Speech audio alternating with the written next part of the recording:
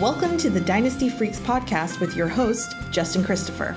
For free rankings, player values, waiver wire tips, and trade advice, follow him online at dynastyfreaks.com or email dynastyfreaks@gmail.com.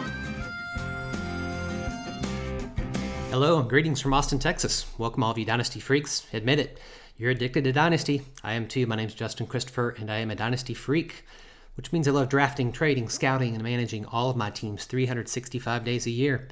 So do you. So let's talk some Dynasty on episode number 97, following up from episode number 96.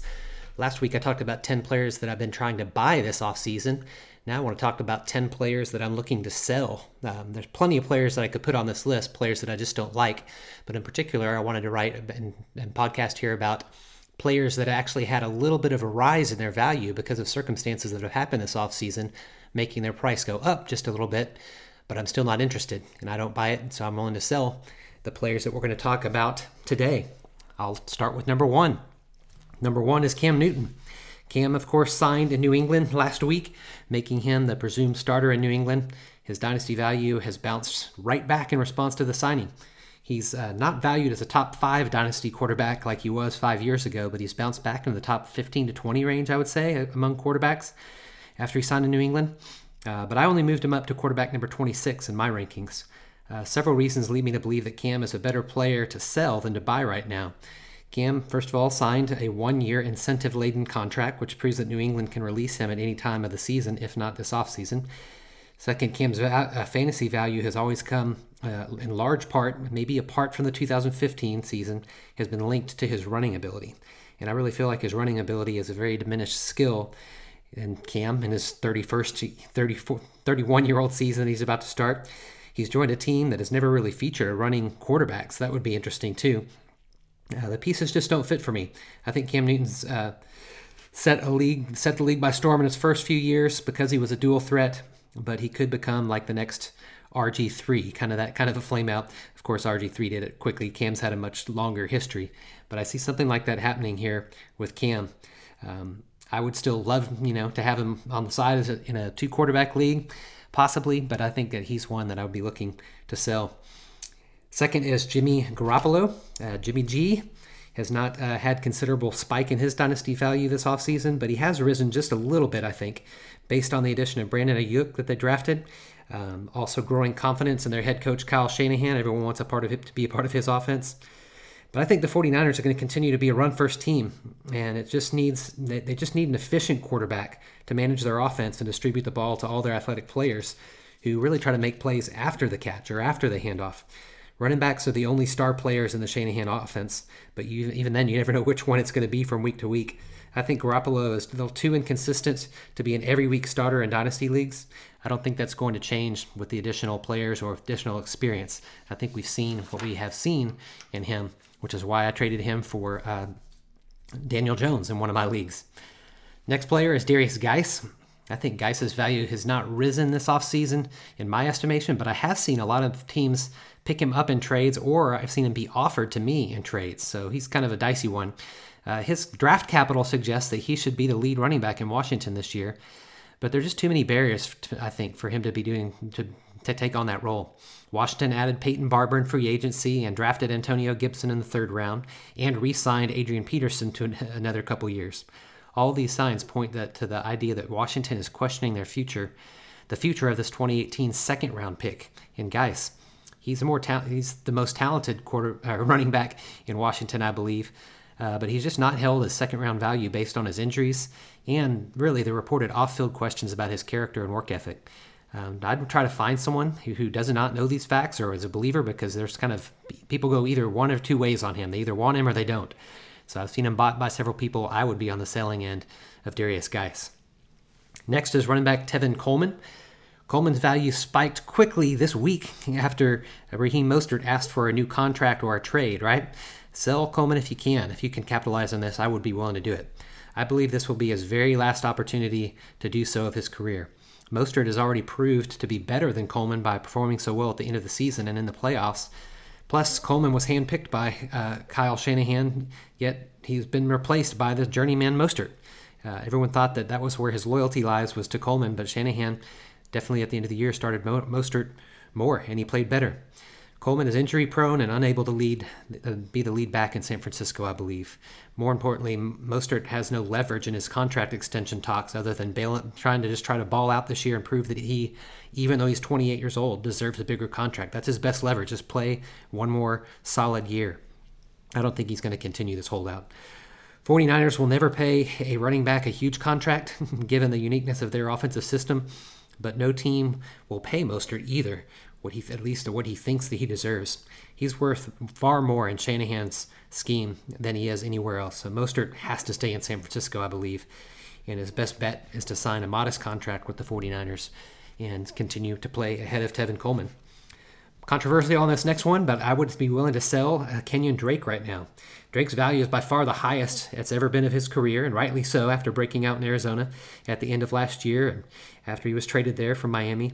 He definitely won dynasty teams championships by how well he played at the end of the year. I know I lost in the championship thanks to Drake, but I still have questions about his ability to be an RB1 in a dynasty league. Chase Edmonds played very well and even better than Drake in two of his starts when David Johnson was injured.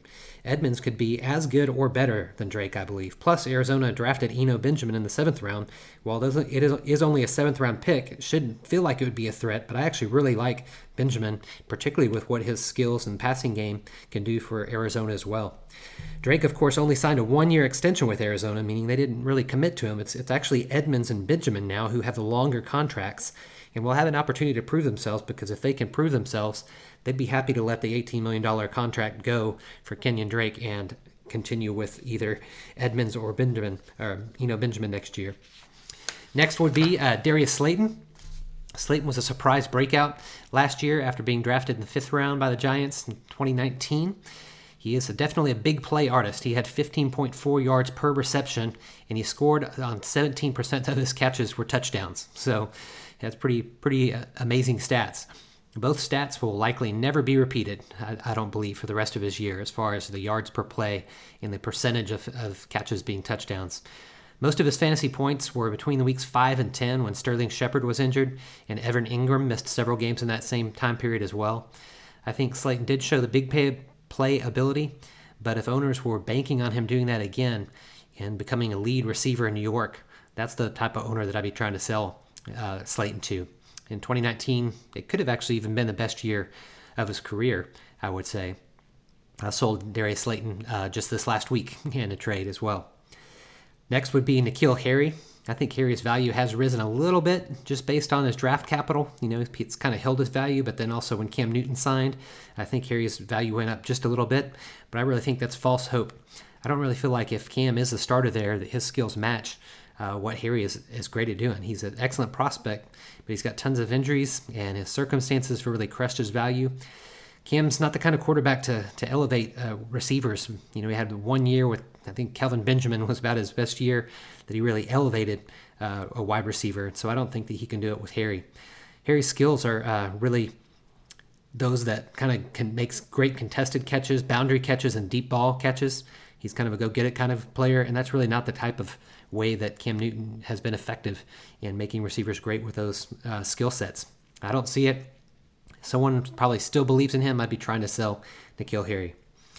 Next is Deontay Johnson, perhaps one of the biggest hyped players this offseason for sure. Some analysts have gone so far as to say that his value is starting to surpass Juju Smith-Schuster, which I think is crazy. I think there's not only no way his dynasty value compares to Juju, let alone to possibly James Washington. Juju's already proven himself to be a number 1 wide receiver. He's younger than Johnson already, and even though Johnson was a rookie last year. And you can't forget about James Washington. He's the same age as Johnson as well, was drafted around earlier than Johnson, so he's got more draft capital, and he had more snaps than Johnson last year after Juju was lost for the season with his injury. Pittsburgh drafted, of course, another 3rd-round wide receiver in Chase Claypool, just kind of what the Pittsburgh Steelers do. And here's the thing. Roethlisberger was injured last year, so he didn't really establish rapport with any of those receivers. Really, Juju's the only one that he could say that with. James Washington, I feel like, has better draft capital. I mean, I know he does in the 2nd round. He was a higher draft pick in our dynasty drafts years ago as well. So I think that he has a much better chance of becoming the wide receiver 2 in Pittsburgh behind Juju. I'd be trying to sell on the hype of Deontay Johnson. 2 more. We'll go to the tight end position. players that I'm trying to sell is Tyler Higbee. Higbee's one of the highest scoring 6-week stretches of any tight end to end the season last year. He averaged almost 7 catches and more than 90 yards in the last 6 weeks of the season. He was definitely a surprise contributor to many fantasy championships. Again, I was in one last year, lost largely because Higbee did so well in week 16 in the Super Bowl of our dynasty leagues. However, I think that Higbee's contributions on offense came only after Gerald Everett's injury and a major shift in the offensive scheme in Los Angeles. At the end of the season, the Rams moved to playing a lot of 2 tight end sets, more than they ever had done before under Sean McVay. And I don't believe this is a permanent shift in McVay's philosophy. I think it was a temporary change based on poor running back play and the injuries they had at the running back position and a very, very weak offensive line. Granted, they've done nothing to address the offensive line this offseason, so perhaps that's just what it is. I think that Everett was injured the last 6 weeks. That's really when Higbee took off. I think it's very dangerous to think that the last 6 weeks of 2019 are a safe projection for the years to come for Higbee. It appears to be just a reflection of the team's need and a kind of the playoff push that they were going on, trying to get into the playoffs at the end of last season. I don't think it's enough evidence to believe that Higbee's a top 10 tight end like some think.